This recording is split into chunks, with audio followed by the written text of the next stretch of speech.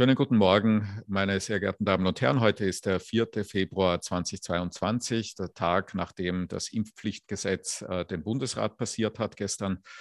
Ich freue mich sehr, Ihnen Frau Marte Preller vorstellen zu dürfen. Frau Preller ist in der Vereinsleitung eines Vereins namens Long Covid Austria, womit dann auch schon das Thema unseres heutigen Gesprächs sehr gut umschrieben ist.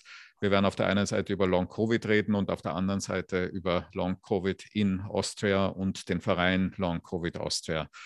Frau Preller macht sich auf Twitter und auch in anderen Medien seit mehreren Monaten stark, sowie auch der Verein für die Interessen und auch für das Gehörtwerden von Long-Covid-Patientinnen und Patienten in Österreich. Darüber werden wir vor allem reden. Frau Preller, vielen Dank, dass Sie da sind. Lass uns mit ganz fundamentalen Dingen beginnen. Vielleicht wissen das nicht alle. Was ist denn Long-Covid? Wie manifestiert sich es? Wie verbreitet ist es? Was muss man über die Krankheit als solche wissen? Danke. Das ist immer eine sehr komplizierte Frage, weil es nicht so in einem Satz beantwortet ist. Man muss da unterscheiden. Long Covid ist als Begriff ins Leben gerufen durch Patienten. Es ist auch der Grund, dass wir als Verein noch immer den Begriff Long Covid verwenden für alles, was wir sehen.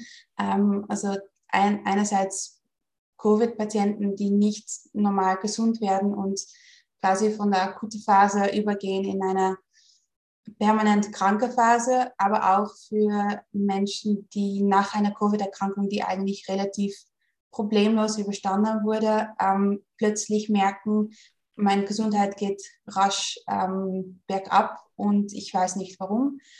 In der Medizin werden diese zwei Sachen mittlerweile unterschieden zwischen Long-Covid für die ersten 12 Wochen nach Infektion und Post-Covid für alles, was danach kommt. Und man muss auch dort noch unterscheiden, dass teilweise Patienten mit einem milden Verlauf, die zu Hause waren, oft in die gleiche Gruppe geschmissen werden als Intensive Care Patienten, die zum Beispiel nicht unbedingt Long-Covid typische Beschwerden haben, aber eher unter Post-Intensive Care Syndrom leiden. Es ist ein komplizierter Begriff, aber weil das Begriff Long-Covid damals von Patienten aus initiiert wurde, unter anderem die Dr. Elisa Perego, auch eine gute, um auf Twitter zu folgen, wenn man sich interessiert für das Thema, verwenden wir diesen Begriff noch immer für sowohl 12 Wochen und auch länger. Was ist daran typisch? Es ist ein sehr heterogenes Krankheitsbild. Es ist absolut eine multisystemische Erkrankung. Das heißt, Symptome sind in alle unterschiedlichen Körpersystemen anwesend. Was wir am häufigsten sehen und woran man Long-Covid-Patienten unserer Meinung nach gut erkennen kann, sind Kreislaufprobleme, Konzentrationsprobleme, Belastungsprobleme. Viele haben einen schweren Erschöpfung mit einer Belastungsintoleranz oder einen Post-Exertional Malaise, nennt man das auch. Und das ist ein sehr wichtiger Faktor, weil eben dieser Post-Exertional Malaise dazu führen kann, dass man immer wieder schwere Einbrüche hat und dadurch der Gesundheitszustand von Betroffenen sich immer weiter verschlechtern kann und im Endeffekt auch chronifizieren kann in ME/CFS. Ein Begriff, das wir auch schon sehr klar mit Long-Covid in Verbindung gebracht haben, weil die Syndrome sich teilweise sehr, sehr deutlich überschneiden. Womit ich nicht sagen möchte, Long-Covid ist gleich ME/CFS. Das steht für myalgische Enzephalomyelitis oder das chronische Fatigue-Syndrom. Aber es hat sehr viele Gemeinsamkeiten damit. Und das ist etwas, was wir eigentlich bei sehr vielen Patienten sehen. Diese Fatigue, eine Belastungsintoleranz und eine Verschlechterung nach weniger Belastung, Konzentrationsprobleme, Empfindungsstörungen, Kreislaufprobleme. Sehr viele Patienten leiden unter POTS oder orthostatische Intoleranz. Und sehr viele haben auch eine absolute Mastzellbeteiligung. Das nennen wir Mastzellaktivierungssyndrom oder MCAS abgekürzt. Die Mastzellen sind Zellen, die Teil sind von einem Immunsystem und die Histamin ausschütten. Normalerweise hat das eine gute Funktion in deinem Körper. Jeder, der mal auf irgendwas allergisch reagiert hat, weiß, was passieren kann und was die tun. Und bei Long-Covid-Patienten und viele andere postvirale Erkrankungen auch scheinen diese Zellen als Teil vom Immunsystem überaktiv zu werden. Und diese können sehr viele Symptome auslösen, die sehr diffus wirken und die teilweise auch Mediziner tauschen können. Ein Teil von zu viel Histamin im Körper ist zum Beispiel, dass man nicht mehr schlaft, dass man unruhig ist, dass man teilweise Angstzustände hat oder sehr geneigt ist zu Panikattacken. Und was wir viel sehen und was auch bekannt ist über Long-Covid-Patienten in die vergangenen 2 Jahre, ist, dass sie oft eine Diagnose für Depressionen oder Angststörungen kriegen. Und diese aber sehr leicht behoben werden können, wenn man Patienten Antihistaminika verschreibt. Und das deutet darauf hin, dass das Mastzellaktivierungssyndrom zum Beispiel eine viel größere Rolle spielt, als für Mediziner im ersten Schritt klar ist. Aber das sind so, würde ich sagen, 4 Kardinalsymptome, die wir als Patienten immer wieder sehen. Mastzellen, Kreislaufstörungen, die zu der Dysautonomie gehören, Erschöpfungszustände, die mit ME/CFS übereinstimmen und Konzentrationsprobleme. Mhm. Jetzt ist es bei ME/CFS ja so, dass bei dieser Erkrankung seit vielen Jahren oder Jahrzehnten die Patientinnen und Patienten damit kämpfen, dass die Diagnose sehr schwer ist und ganz häufig eben gar nicht oder viel zu spät diagnostiziert wird. Und bis dahin diese Menschen einen Lauf durch die Institutionen machen, wo man ihnen sagt, sie sollen sich nicht so anstellen, so vereinfacht gesprochen, und sie sind halt ein bisschen sensibel. Ja. Erfahren Long-Covid-Patientinnen und Patienten eine ähnliche Erfahrung oder ist es so, dass diese Erkrankung mittlerweile besser bekannt ist, auch bei den Hausärztinnen und Hausärzten und schneller diagnostiziert wird? Wenn wir von das jetzige Zeitpunkt sprechen, dann würde ich sagen, dass es ein bisschen besser ausschaut im Moment. Minimal, absolut nicht ausreichend, aber ich kann absolut bestätigen, dass die Medizin der gleiche Trajekt für Long-Covid-Patienten gewählt hat am Anfang, als sie für ME/CFS gemacht haben. Man muss auch dazu sagen, dass es in Österreich nochmal besonders schwierig ist, weil Österreich bis jetzt ME/CFS so gut wie ignoriert hat. Und da sind einige zuständige Personen, sagen wir es mal so, sehr, sehr hartnäckig. Unter anderem die Gesellschaft für Neurologie in Österreich ist da sehr, sehr unbereit, um ihre Ansichten beizustellen mit die aktuellen Fakten und Daten. Wir hoffen, dass das noch passiert, weil es ist notwendig.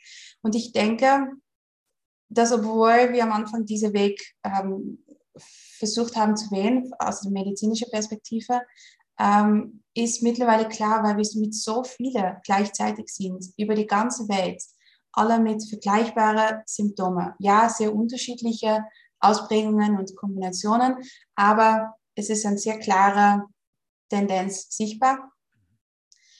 Und wir sind mittlerweile mit zu vielen, man kann uns nicht mehr ignorieren, man kann auch nicht sagen, dass wir miteinander eine Massenhysterie verursacht haben, die irgendwie überall gleich ausschaut. Das ist unmöglich.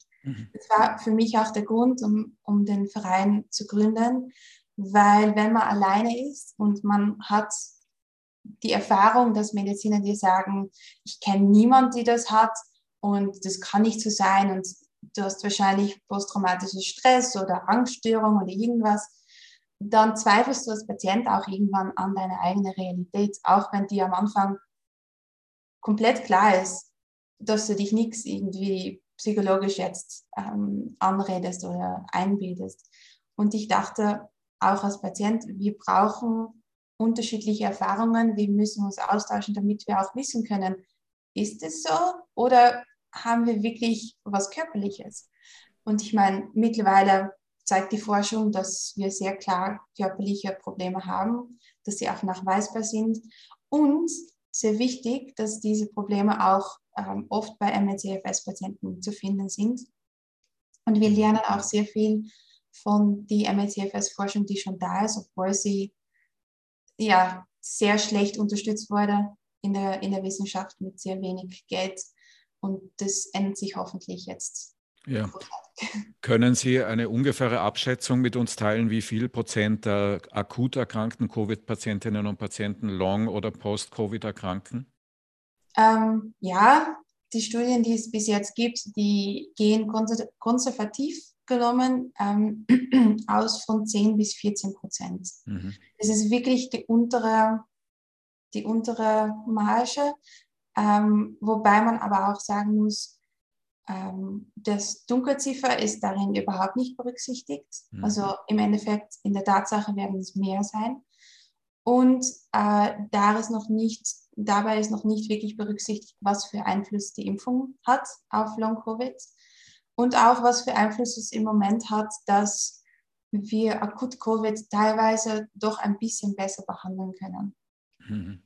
Das wird sicher auch einen Einfluss haben. Aber ja, 10-14%. Bei Kindern fehlen uns eigentlich noch die wirklich konkreten Daten und die wirklich zuverlässig sind.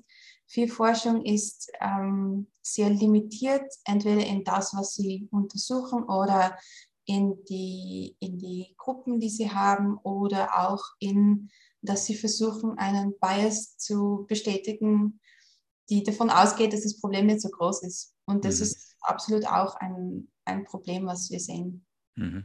Aber also jetzt in Zahlen übersetzt bedeutet das, wenn man jetzt die Unsicherheitsfaktoren beiseite legt, dass wir und ganz konservativ rechnet, dass wir bei den derzeitigen Inzidenzen mehrere hundert Patientinnen und Patienten pro Tag sehen werden oder schon sehen, die Long- oder Post-Covid erkrankt sind oder erkranken werden. Ja. Wir bekommen sie jetzt aus der Omikron-Welle auch schon in unsere Gruppe. Mhm. Wir haben diese Woche mehr als 100 neue Beitritten. Mhm. Mhm. Ja. Sodass der Verein, über den ich gleich auch noch sprechen möchte, schnell wächst. Das ist ja aus Vereinssicht einmal gut. Ja. Aus pandemischer Sicht oder Public Health Sicht ist es das ganz sicher nicht. Wissen Sie schon oder gibt es Zahlen, über die Sie reden können, wie viele von den Long- und Post-Covid-Patientinnen und Patienten eine Besserung erfahren, die signifikant genug ist, um einen unter Anführungszeichen normalen Alltag wiederherstellbar zu machen und für wie viele das nicht der Fall ist, oder weiß man darüber noch gar nichts? Es gab erste Studien, das gibt es schon, aber auch da sind die Daten sehr unterschiedlich. Was natürlich auch einerseits logisch ist, weil wir haben unterschiedliche Versorgungssysteme in unterschiedlichen Ländern und je nachdem, wo eine Studie gemacht wird, mit was für Patientengruppe, wird es das Resultat beeinflussen. Die größte Studie, wovon ich mittlerweile weiß, hat berichtet, dass ungefähr 40% nach 6 Monaten noch immer signifikante Einschränkungen im Alltag erfahrt, bis hin zur Arbeitsunfähigkeit. Und das ist leider auch etwas, was wir in unseren Gruppen sehen.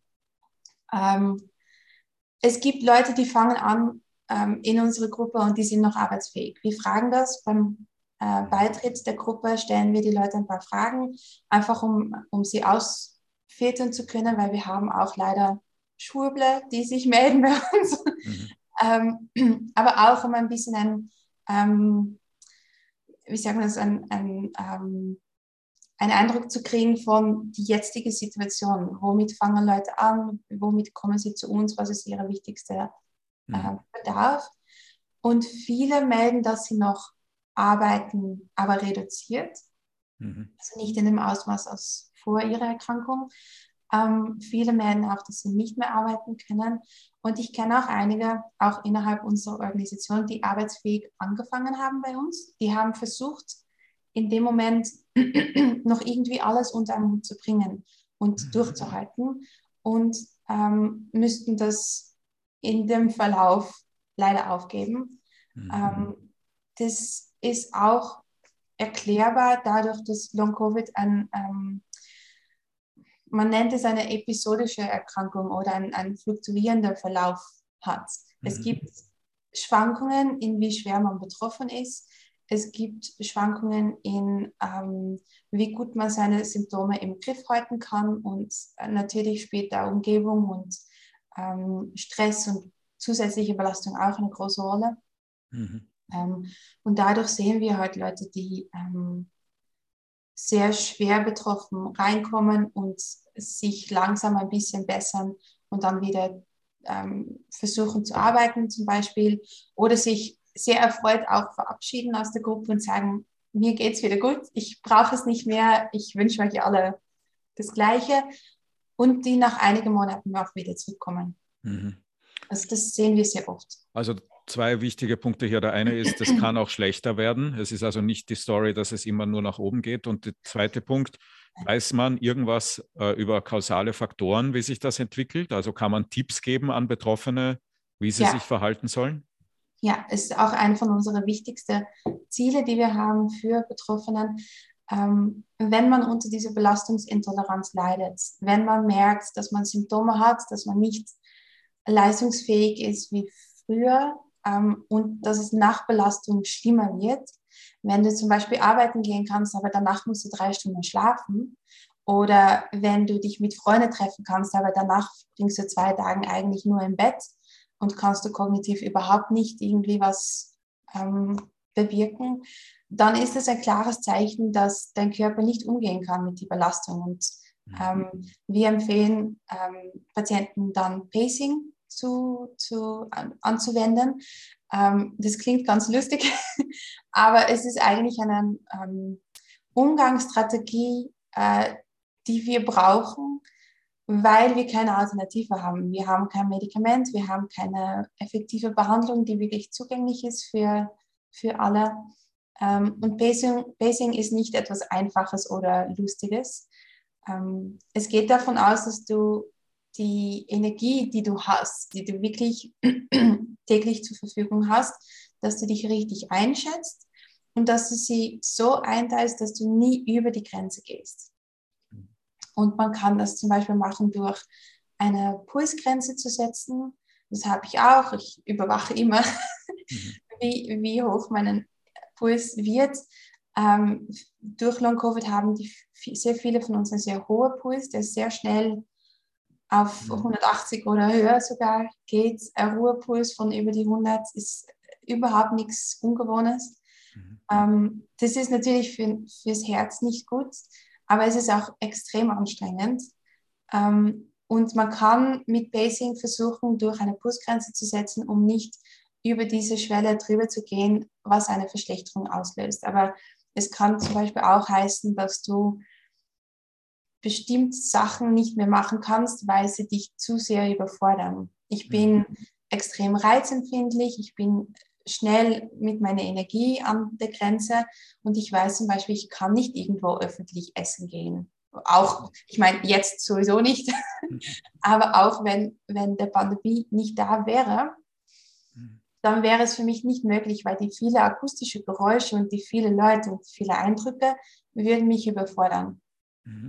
Und körperlich gesehen heißt für mich Pacing im Moment, ich weiß, dass ich es 2-mal am Tag aus meiner Wohnung schaffe. Ich wohne im 2. Stock, ich habe keinen Lift, ich muss die Treppe 2-mal dann hoch, und mehr nichts. Alles, was ich darüber hinaus mache, ist zu viel und wird für mich bedeuten, dass ich den nächsten Tag oder die nächsten 2. Tag viel weniger noch kann als das, was ich jetzt schon kann. Und das ist etwas, was wir Patienten empfehlen. Wenn du das hast, bitte berechne deine Energie, versuch das herauszufinden durch zum Beispiel ein Tagebuch oder andere Formen von Tracking, die du machen kannst, und versuch dich daran zu halten. Das Ziel davon ist, nicht in diese Crashes kommen. Und ein Crash, damit meinen wir so eine Verschlechterung nach Belastung. Weil je öfter du diese Crashes hast und desto schwerer sie sind, desto größer ist das Risiko, dass das chronifiziert und dass du nicht mehr eine steigende Linie findest. Ja. Heißt also, dass viele der Tipps, die man bei Depressionen oder bei anderen vergleichbaren Erkrankungsbildern sieht, Kein Sport. gerade nicht empfehlenswert sind. Also Ja, gerade kein Sport und nicht spazieren gehen und laufen gehen und so weiter. Ne? Also jedenfalls nur im Rahmen dessen, was halt genau. möglich ist, ohne dass es zu einem Crash führt. Ja, mhm. Ja, und sicher bei Dysautonomie ist sanfte Bewegung sowie zum Beispiel ruhig spazieren ist Mhm. wirklich an sich sehr gut. Also es Mhm. tut der Körper in dem Sinne gut, aber es tut natürlich nur gut, solange ich innerhalb diesem Rahmen bleibe. Und man braucht als Patient dann kreative Lösungen. Brauche ich einen Rollstuhl, um dorthin zu kommen, wo ich spazieren will? Kann jemand nicht fahren? Weil viele von uns können nicht mehr Auto fahren. Mhm. Aufgrund der kognitiven und die Reizüberflutungssymptome ist es sehr, sehr schwierig. Und man muss halt da kreative Lösungen finden, wie man dann trotzdem sich was Gutes tun kann. Ja, ich würde das gern nochmal wiederholen und wirklich betonen. Also Sie sind ja eine junge, äußerlich sehr gesund aussehende Frau. Und Sie sagen, es ist für Sie ein Problem, in ein Restaurant zu gehen und es ist ein Problem, zweimal am Tag 2 Stockwerke rauf und runter zu gehen. Und Sie sagen auch, so verstehe ich Sie, dass Sie sozusagen ein typischer Fall sind, dass Sie also jetzt nicht irgendwie extrem schlecht im Vergleich zu allen anderen sind, sondern dass das ein typisches Krankheitsbild wäre. Ja, Richtig? Ja. Mhm. ich würde sagen, ich bin so in der Mitte. Ich kenne viele Fälle, die sehr schwer betroffen sind und auch Fälle, die viel weniger betroffen sind. Mhm. Aber auch wenn man weniger betroffen ist, die Einschränkungen sind trotzdem etwas, womit man jeden Tag leben muss und auch jeden Tag damit leben muss, dass man weiß, dass es eventuell auch ohne nachweisbare oder erkennbare Auslöser plötzlich wieder bergab gehen kann. Ja. Und was man auch schon weiß, zumindest wenn man die Parallele zur ME/CFS zieht, ist, dass das voraussichtlich nicht in 3 Wochen, 3 Monaten vorbei ist, sondern dass das ein Thema ist, das die betroffenen Patientinnen und Patienten, also oder viele von ihnen, Sie haben vorher gesagt 40%, viele von ihnen längerfristig beschäftigt. Ne? Ja, Das weiß man schon. Das ist jetzt nicht mehr Unsicherheit, sondern Gewissheit. Ja. das ist schon klar. Und Ja. ich verstehe, wie wichtig es ist, Hoffnung zu halten. Und ich verstehe auch, dass Mediziner darauf hinweisen, dass es eine Chance auf Besserung gibt und Mhm. dass die Tendenz, die man sieht, auch so ist, dass man über Zeit, vorausgesetzt man bekommt die Möglichkeit zur Ruhe, zur Erholung, zur Behandlung. Weil man kann diese Patienten auch nicht einfach nach Hause schicken und sagen, hab mal Geduld, 1,5 Jahre und dann schauen wir weiter. Das ist auch Mhm. absolut nicht eine Option. Ähm, Vorausgesetzt, dass man die Patienten ermöglicht, um eine Erholung zu erreichen, ist es absolut möglich. Aber für uns als Patientenverein ist es daher umso wichtiger, dass Patienten sehr schnell zu den richtigen Infos finden, sehr schnell auch einen Arzt oder eine Behandlung finden, die ihnen unterstützt, weil man kann diese Sachen nicht alleine durchgehen in den meisten Mhm. Fällen. Wenn ich zu jeder anderen 30-Jährigen sage, von heute auf morgen verlierst du deine Arbeitsfähigkeit, du verlierst die meisten Möglichkeiten, um deine sozialen Kontakte zu pflegen. Du verlierst die Möglichkeit, um im Haushalt mit deinem Partner deinen Anteil zu bringen. Du verlierst die Möglichkeit, um kognitiv deine Leistung zu bringen, so wie du das vorher gemacht hast. Und ich lasse dich 1,5 Jahre lang alleine damit. Mhm. Und ich erwarte von dich, dass du das aushaltest. Keiner wird es schaffen. Mhm. Und was ich daher sehr wichtig finde, ist, dass Patienten sehr rasch irgendwie erfahren, dass es denen betrifft und dass sie Hilfe brauchen und auch bekommen können, dass sie die richtigen Infos finden im Sinne von, ich soll mich in dieser Situation, wenn ich eine Belastungsintoleranz habe, nicht überfordern. Es gibt Behandlungsmöglichkeiten, um die Symptome zu unterdrücken und zu lindern, was Mhm. sehr wichtig ist im Sinne von Krankheitsbelastung und allgemein eine Lebensqualität zu haben. Weil ich muss sagen, in die ersten 4 Monate, dass ich Long-Covid hatte, war das rein Überleben. Da war nichts an Normalleben dabei. Das war wirklich einfach nur jeden Tag irgendwie durchkommen. Mhm. Und auch, dass es Betreuung gibt und geben sollte, die versucht, eine Besserung zu erzielen, eine unterstützende Therapie anzubieten und die auch Patienten hilft, mit die ganzen bürokratischen Aspekten von dieser Situation, weil das ist etwas, was oft vergessen wird. Du bist nicht nur krank, aber du hast auch ein ganzes System vom sozialen System, was dir im Nacken atmet und dich pusht, wieder am Arbeiten zu gehen. Die haben keine Lust, um auf dich zu warten, bis du gesund bist. Und das ist die komplexe Situation. Dein Arzt sagt, Geduld haben wird schon. Und der Krankenkasse sagt, gib mir eine Diagnose, gib mir einen Behandlungsplan, gib mir ein Datum, dass du wieder gesund bist. Und Patienten sitzen in die Zwickmühle dazwischen und können nirgendwo hin. Ja. Was jetzt zwei Aspekte hat, die Frage. Die eine würde ich gern vorne stellen, das ist die individuelle Perspektive der betroffenen Patientin und des Patienten. Was empfehlen Sie Menschen, die glauben, dass sie möglicherweise Long-Covid betroffen sind, zu tun? Und die zweite Perspektive ist die sozusagen gesellschaftliche, politische. Was fordern Sie vom Sozialversicherungssystem, von den Krankenversicherungen, vom Gesetzgeber, von den Arbeitgebern im Interesse ihrer Patientinnen und Patienten? Für Patienten würde ich sagen, komme zu unserer Gruppe. Auch wenn du dich unsicher bist, melde dich einfach. Wir sind über E-Mail und auch über Facebook erreichbar. Und wir bemühen uns, auch wenn die Nachfrage sehr, sehr groß ist und wir alle auch krank sind, wir bemühen auch, uns wirklich jede einzelne irgendeine Form von Betreuung zu bieten. Und wir vernetzen Betroffenen auch mit Ärzten, die für das Thema offen sind, sich aktiv damit beschäftigen. Und das sind typischerweise niedergelassene Neurologen oder wo? Nein. Ja? Nein, das ist sehr wechselnd. Es gibt Ärzte, die offen genug sind, um annehmen zu können, das ist ein Problem, wovon ich nicht genug weiß und ich sollte mich vielleicht weiterbilden. Und das interessiert sie und sie sind daher engagiert mit das Thema. Und es müssen nicht unbedingt Neurologen sein, obwohl es sicher gut ist, eine neurologische Perspektive zu haben. Es sind auch teilweise Internisten, es sind Hausärzte. Uns als Patienten ist viel wichtiger, dass wir einen Arzt finden, der sagt, ich weiß nicht alles hierüber, aber ich lasse dich nicht alleine mit dieser Sache und wir schauen gemeinsam, was wir tun können. Das ist, was ich von einem Arzt hören will. Ich möchte nicht jemand, der sagt, ich heile dich in 2 Monaten.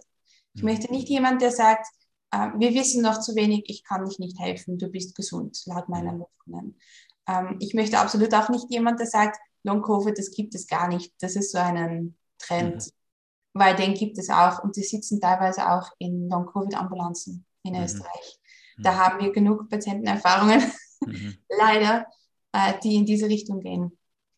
Aber wir versuchen uns mit die Gute quasi zu vernetzen als Verein und auch Patienten dorthin zu schicken, weil wir können nicht alle nach Dr. Stinger in Wien. Das geht einfach nicht für ihn und nicht für Patienten. Und es braucht mehr Leute, die das machen. Und von der Versorgung her, ich meine, als Betroffener würde ich absolut auch, das ist vielleicht noch wichtig zu erwähnen, wenn man zu einem Arzt geht und man weiß nicht, wie die gegenüber das Thema steht, geh nicht alleine. Nimm jemand mit. Menschen sind 100% netter und höflicher, wenn eine dritte Person zuschaut. Und das ist absolut sehr wichtig. Sehr viele von uns haben echt traumatische Erfahrungen in der Suche nach medizinischer Hilfe. Das sollte man wirklich vermeiden, wenn es irgendwie geht. Und deswegen nimm eine Begleitperson mit. Lass dich unterstützen von jemandem, der dafür die Kapazitäten auch hat. Und wenn du einen Arzt triffst, der dich nicht irgendwie ernst nimmt, wechseln. Ohne weitere Gedanken einfach wechseln. Und es gibt nach wie vor Ärztinnen und Ärzte, sagen Sie, die einfach sagen, das gibt es nicht oder das ist eingebildet oder das gibt... Genug. Ja. Leider, zu viel. Und es ist natürlich auch eine Folge von einerseits die öffentliche Diskussion dazu. Es gibt auch die Ärztegesellschaften, die sich teilweise verweigern, dazu wirklich ordentlich zu äußern und zu kommunizieren, dass es ein Thema ist, womit wir uns beschäftigen müssen und dass es nicht eine psychosomatische Erkrankung ist, sondern eine körperliche. Und da haben wir einige Probleme. Wie gesagt, die Gesellschaft für die Neurologie, die MECFS, noch immer sieht aus einer psychosomatische Erkrankung, die sie überhaupt nicht weiter betreuen wollen. Aber auch zum Beispiel der Leiter der österreichischen Gesundheitskasse für Kinder, die meint, dass Long-Covid bei Kindern überhaupt keine Rolle spielt. Und das ist total problematisch, weil andere Ärzte richten sich nach solchen Aussagen. Und das bedeutet, dass Betroffenen immer mehr diese Erfahrungen auch machen, dass sie nicht ernst genommen werden. Und dann gehst du nicht zurück zu einem Arzt. Was zu dieser gesellschaftlichen Frage noch führt, also was muss sich aus Ihrer Sicht ändern? Arbeitsplatz, Krankenversorgung, Gesundheitssystem und dann vielleicht in weiterer Folge auch noch Rechtspolitik, also bei der Einschätzung der Maßnahmen hinsichtlich der Bekämpfung der Pandemie. Ja, es ist eine lange Liste. Im ersten Schritt brauchen wir absolut eine konkrete Versorgungsstruktur und das soll wirklich schnell jetzt passieren, dass da einen Care Pathway entsteht, wo Patienten nichts, weil das ist die Realität jetzt, jeder Patient ist selbst verantwortlich dafür, seine Versorgung zu sichern. Und Sie können sich vielleicht vorstellen, dass wenn du als Patient massiv erschöpft bist, vielleicht noch 20% von deiner vorherigen Leistung hast und du mit extremen kognitiven Problemen kämpfst. Du kannst nicht lesen, du kannst keine Musik hören, du kannst nicht Auto fahren, du kannst nicht einfache Aufgaben erledigen, die du kognitiv irgendwie machen musst. Wie solltest du als Patient in dieser Situation deinen Weg finden durch diesen Labyrinth von Versorgungsstrukturen, wo jeder dich wieder zu einer anderen Stelle schickt? Die Belastung, die das zusätzlich bringt für Patienten, ist enorm. Und das müssen wir sehr schnell ändern. Und für uns ist eine klare Antwort darauf bundesweite Anlaufstelle. In jedem Bundesland mindestens eine mit ein kompetentes, interdisziplinäres Team, die vorbereitet sind auf das Long-Covid-Krankheitsbild, die keine Skepsis haben in dem Sinn und dass die Anlaufstelle auch öffentlich erreichbar sind im Sinne von, es ist kommuniziert, wo sie sind. Sie sind immer da, sie verschwinden nicht plötzlich. Ich habe heute wieder 3/4 Stunde telefoniert mit einem Krankenhauskonzern, die in einem Ort eine Long-Covid-Ambulanz geöffnet haben. Das haben sie medial geteilt. Mittlerweile wurde der versetzt auf eine andere Stelle und mittlerweile ist er überhaupt nicht mehr zur Verfügung aufgrund der Corona-Situation momentan. Aber nichts davon wird kommuniziert und du musst als Patient selbst wie eine Detective forschen danach, wo du hin kannst. Und das muss absolut geändert werden. Absolut anders muss auch die Absicherung von Betroffenen. Wenn ich alleine schon über meine persönliche Situation berichte, ich bin die letzten, sagen wir, 15 Monaten in einen dauerhaften Streit verwickelt mit der ÖK, die BVA und dem Gericht. Rein um krank sein zu dürfen. Ich kann es nachweisen. Ich habe Befunde von Experten. Ich habe ICD-10-Codes. Ich habe alles dokumentiert. Und trotzdem wird an jeder Stelle zuerst alles verweigert und abgelehnt, bis man sich wirklich auch rechtlich dagegen wehrt. Dann wird es zurückberudert und dann wird wieder abgelehnt. Und diese Belastung ist natürlich ein zusätzlicher Stress, die Betroffenen absolut nicht gut tut. Also ich kann 100% sicher sagen, dass der Weg, den ich gehen musste als Patient, um überhaupt mal krank sein zu dürfen und Behandlung zu suchen, hat mich kranker gemacht, als ich schon war. Und das ist ein großer Satz, ja, muss man stehen lassen. Ja. Der Weg hat mich kranker gemacht, als ich schon war. Ja. Gibt es jemand, der abgesehen jetzt von Ihrem eigenen Verein für Sie spricht? Also gibt es im Gesundheitsministerium, in den Krankenkassen, in den Krankenhäusern Menschen, die Long-Covid als Thema identifiziert haben und mit Ihnen gemeinsam versuchen, da Lösungen zu finden? Oder ist es so, dass Sie sich immer noch sozusagen vor allen Türen erleben? Das finde ich schwierig zu beantworten. Wir haben einzelne Ärzte, womit wir in sehr gutem Kontakt sind, ja. Und die sind absolut extrem hilfreich. Ja, aber wenn es jetzt um Krankenversicherung geht Ja, und ja. irgendwie Krankenstand und BVA und so weiter, dann sind das administrative Vorgänge und Recht und Bescheid und Ja. lang und so weiter. Ja. Sagen wir mal so, Hm. mittlerweile werden wir teilweise zu Gesprächen eingeladen. Hm. Teils ist das nur symbolisch gemeint, im Sinne von, wir sind anwesend, damit sie sagen können, sie haben uns mit einbezogen. Hm. Teilweise wird uns schon zugehört, aber passiert wenig bis nichts mit unseren Forderungen. Ich muss mich einerseits schon bei der ÖGK bedanken. Der Andreas Fuß hat sich da schon bemüht, immer wieder mit uns in den Dialog zu gehen, ist auch wirklich offen dafür. Da haben sich ein paar Sachen ein bisschen gebessert, was mich wirklich freut. Dafür bin ich wirklich dankbar, dass er überhaupt dafür offen war.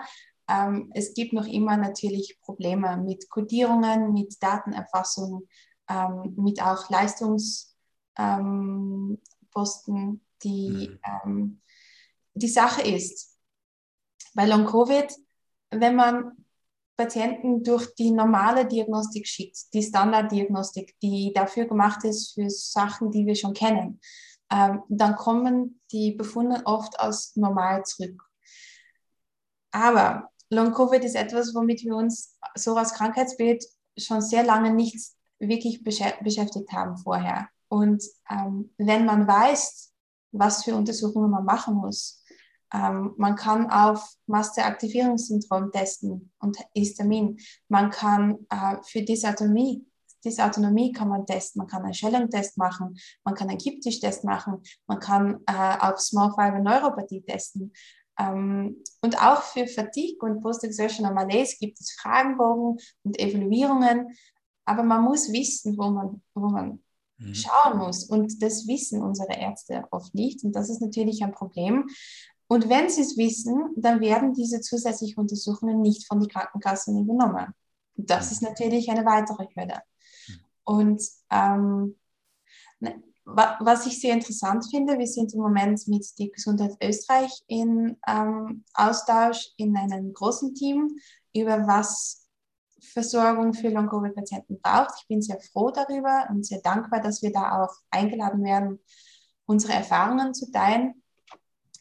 Was ich aber sehr typisch finde und was vielleicht auch die Situation sehr gut zusammenfasst, wir haben vor fast ein bisschen unter einem Jahr, Ende März, Anfang April, haben wir unsere ersten Besprechungen mit dem Gesundheitsministerium gehabt. Und ich habe letzten Montag für die Gesundheit Österreich, die damals auch in diesen Terminen waren, eigentlich die gleichen Inhalte präsentiert, als ich vor fast über ein Jahr gemacht habe. Und bis jetzt wurde nichts davon umgesetzt. Ja, mein Eindruck ist auch, dass die Perspektive Long-Covid als Risiko bei der Bewertung der Risikosituation, in der man sich pandemisch insgesamt gerade befindet, je nachdem, in welcher Welle man gerade ist, nicht besonders gut repräsentiert ist. Nicht? Also haben Sie den Eindruck, dass das irgendwo überhaupt eine Rolle spielt? Nein, wir sind absolut wenn überhaupt, ein Hintergedanke.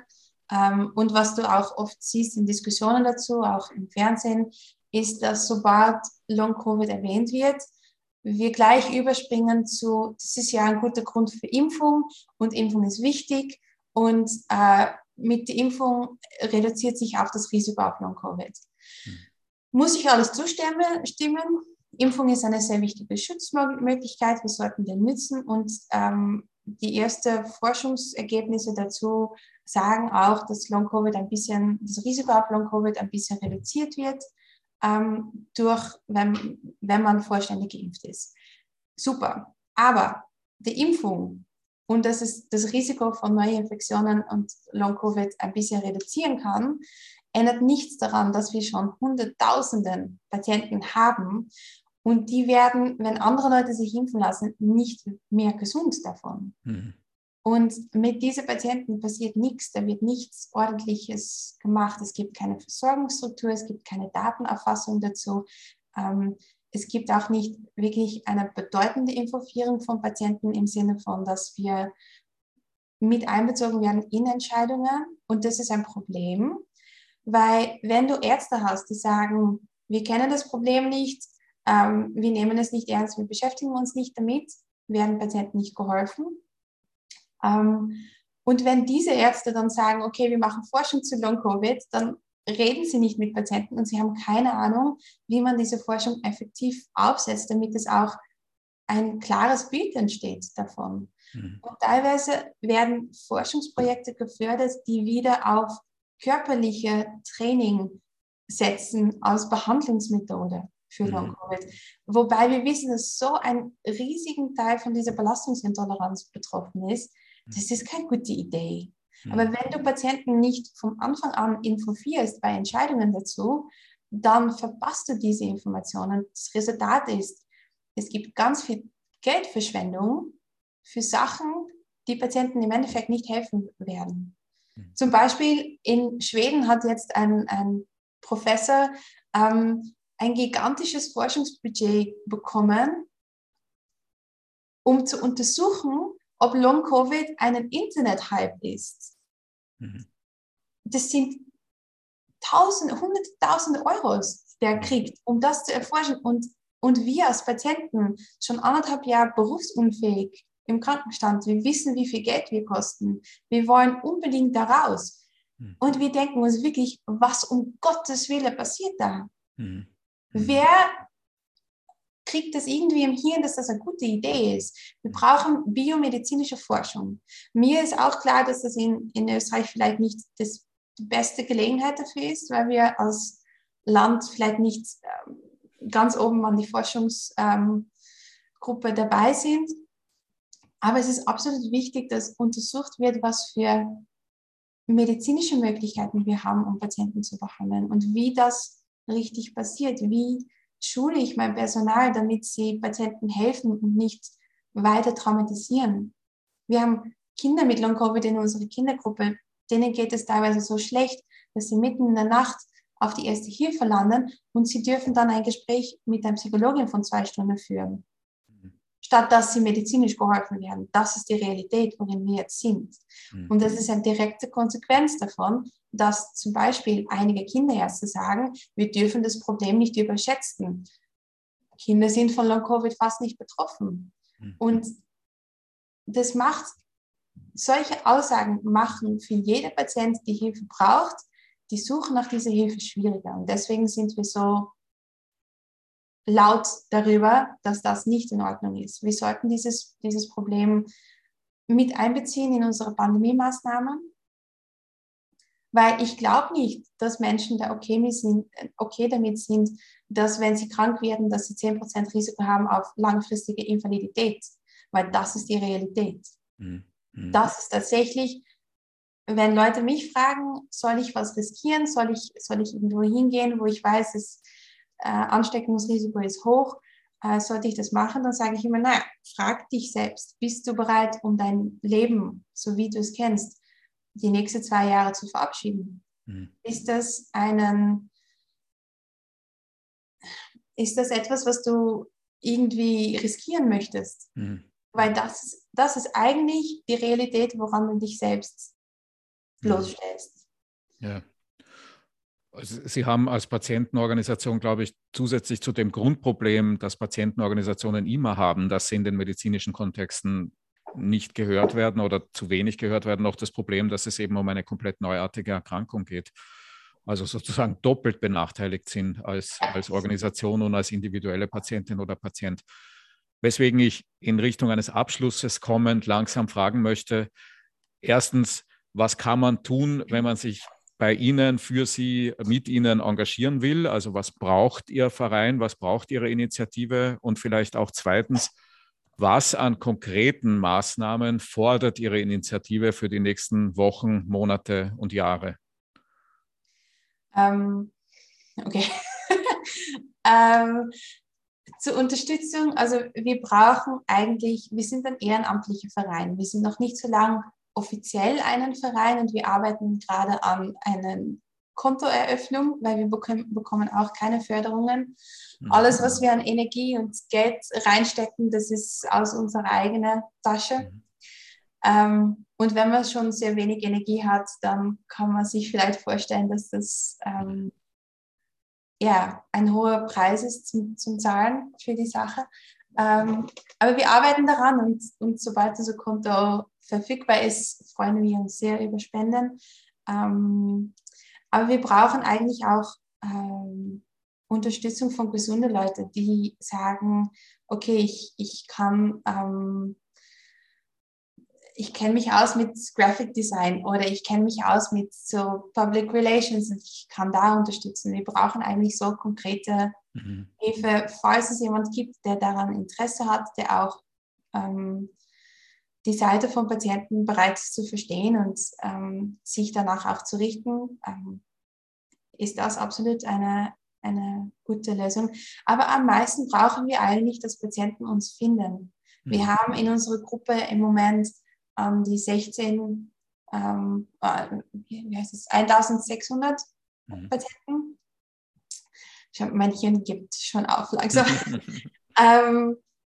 Das ist absolut die Spitze vom Eisberg, wenn man bedenkt, dass wir über 100.000 Betroffene haben in Österreich. Und natürlich, weil wir auf Also ich würde das nochmal gern wiederholen. Sie sagen, es gibt 100.000 derzeit Betroffene in Österreich, von denen 1.600 in Ihrem Verein organisiert sind. Ja.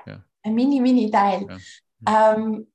Und natürlich ist es beeinflusst durch, dass Leute uns nicht finden, es zu wenig kommuniziert wird. Teilweise sind sie nicht auf Facebook, teilweise betrifft es auch sehr junge oder ältere Leute, die mit diesem Medium sowieso nicht wirklich in Kontakt kommen. Das sind natürlich alles Sachen, die das beeinflussen, aber wir brauchen es wirklich, dass Leute über uns erfahren, dass sie wissen, wenn du keine Hilfe findest, nirgendwo, wir sind da. Und wir versuchen wirklich jedem zu helfen. Wir haben in unserer Gruppe sehr viele Dokumente erstellt über, was man am Anfang machen kann, wo man sich wenden kann für Unterstützung, weil man weiß, wenn man noch nie so krank war, man weiß nicht, es gibt die ÖGK, dann gibt es die Ombudsstelle von der ÖGK, dann gibt es die Arbeiterkammer, die mich unterstützen kann, wenn ich da Probleme kriege. Es gibt die Patientenanwaltschaft, es gibt die Volksanwaltschaft, es gibt die PVA hat auch eine Ombudsstelle. Es gibt auch Anwälte, die dich unterstützen können dabei. Es gibt sehr viele Möglichkeiten zu Pflege und Unterstützung vom Patienten. Und niemand kennt sich aus in diesem System. Und wir versuchen, eine Übersicht zu machen, einerseits von das Krankheitsbild und von den Leuten, die Weise, worauf man sich selbst helfen kann. Von Ärzte und Anlaufstelle, wo man sich wenden kann für medizinische Hilfe und auch für die soziale Absicherung, welche zuständige Stellen da sind, wie man damit umgeht, wie man sich schützt, wie man richtig dokumentiert. Und das alles ist in unserer Gruppe zu finden. Neben, dass wir die Patienten einfach die Möglichkeit bieten, sich auszutauschen. Dieser Austausch ist auch sehr wichtig, zu wissen, dass man nicht alleine ist, dass wir gemeinsam versuchen, die Situation zu ändern.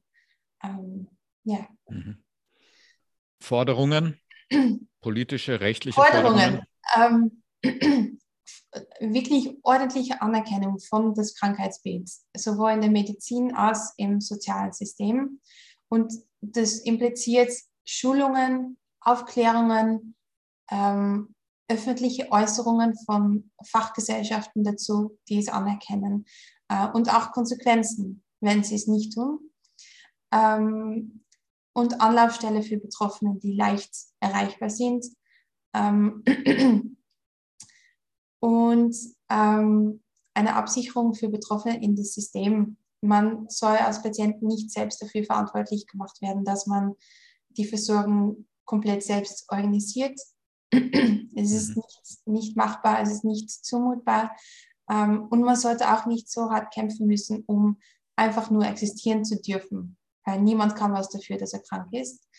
Und was wir absolut auch fordern, ist, auch wenn wir in Österreich vielleicht nicht optimal dafür vorbereitet sind, Geld für Forschung, Geld für Projekte, die die Betroffenen wirklich direkt unterstützen. Und ein Ende an diese Forderungen von Projekten, die mit Sport versuchen, Long-Covid-Patienten zu heilen. Weil es ist, mittlerweile wissen wir, es wird ein ganz kleines Teil sein, die davon profitieren kann. Wirklich sehr klein. Und das Großteil von uns wird trotzdem nicht damit geholfen sein, aber haben dadurch das Risiko, dass wir trotzdem dazu gezwungen werden. Und vielleicht auch Forschung in Richtung, dass diese Sache wirklich eine biologische und eine körperliche Krankheit ist und nicht etwas Psychosomatisches, weil im Moment haben wir Fälle, die werden durch die Versorgung, die sie angeboten wird, vorgeschlagen, um in die Psychoschiene zu gehen, um eine psychosomatische Diagnose zu akzeptieren. Und es wird ihnen empfohlen mit der Begründung, sie kommen daher leichter zur Versorgung. Weil alles andere ist sonst zu kompliziert und da gibt es zu viele Hürden. Und es gibt Patienten, die diesen Vorschlag annehmen. Sie wurde mich auch gemacht. Und das Problem ist, wenn man das macht, wenn man das annimmt, dann landet man in diese Psychoschiene. Man wird durch Ärzte für körperliche Beschwerden nicht mehr wirklich ernst genommen oder behandelt. Wenn man einen Antrag stellt auf Rehabilitationsgeld bei der BVA, weil der Krankenstand ausläuft oder man gesund geschrieben wird, dann, wenn man überhaupt eine Anerkennung bekommt, bekommt man eine psychosomatische Anerkennung und dann wird man dazu gezwungen, auf psychosomatische Reha zu fahren. Und dort ist ein Teil vom Programm Sport. Yeah.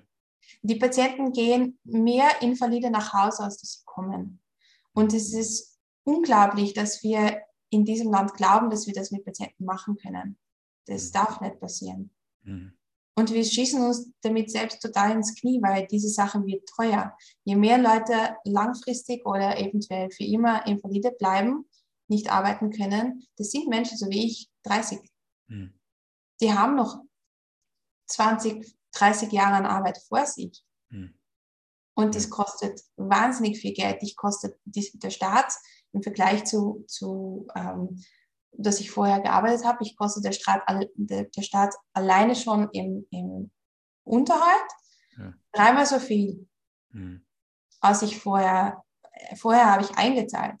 Das passiert jetzt überhaupt nicht. Ich zahle nichts ein, ich koste Geld, ich koste medizinische Versorgung, ich koste Kapazitäten und ich würde sagen, 80% von der Versorgung, die mich angeboten wird, hilft mir nicht wirklich. Ja, was unglaublich ist und ein riesiges Problem, Frau Preller, das Sie in großartiger Weise hier für uns alle präsentiert haben. Ich danke Ihnen ganz, ganz herzlich für die Zeit. Ich möchte alle, die zuhören, nochmal aufmerksam machen, dass in den Shownotes alle Links zu dem Verein sind. Bitte klicken Sie drauf, engagieren Sie sich, nehmen Sie teil an dieser Diskussion. Und sagen Sie es weiter. Sagen Sie es weiter, auch das unbedingt. Vielen, vielen lieben Dank Ihnen, Frau Preller, Ihnen, die Sie zugehört haben. Vielen Dank dafür. Bleiben Sie interessiert, bleiben Sie mit uns verbunden. Vor allen Dingen, heute ist das wichtiger als sonst, dass ich das sage. Bleiben Sie oder werden Sie so rasch wie möglich, so gesund wie möglich. Alles, alles Liebe und Gute und bis bald. Auf Wiederhören. Dankeschön. Danke für die Einladung. Danke.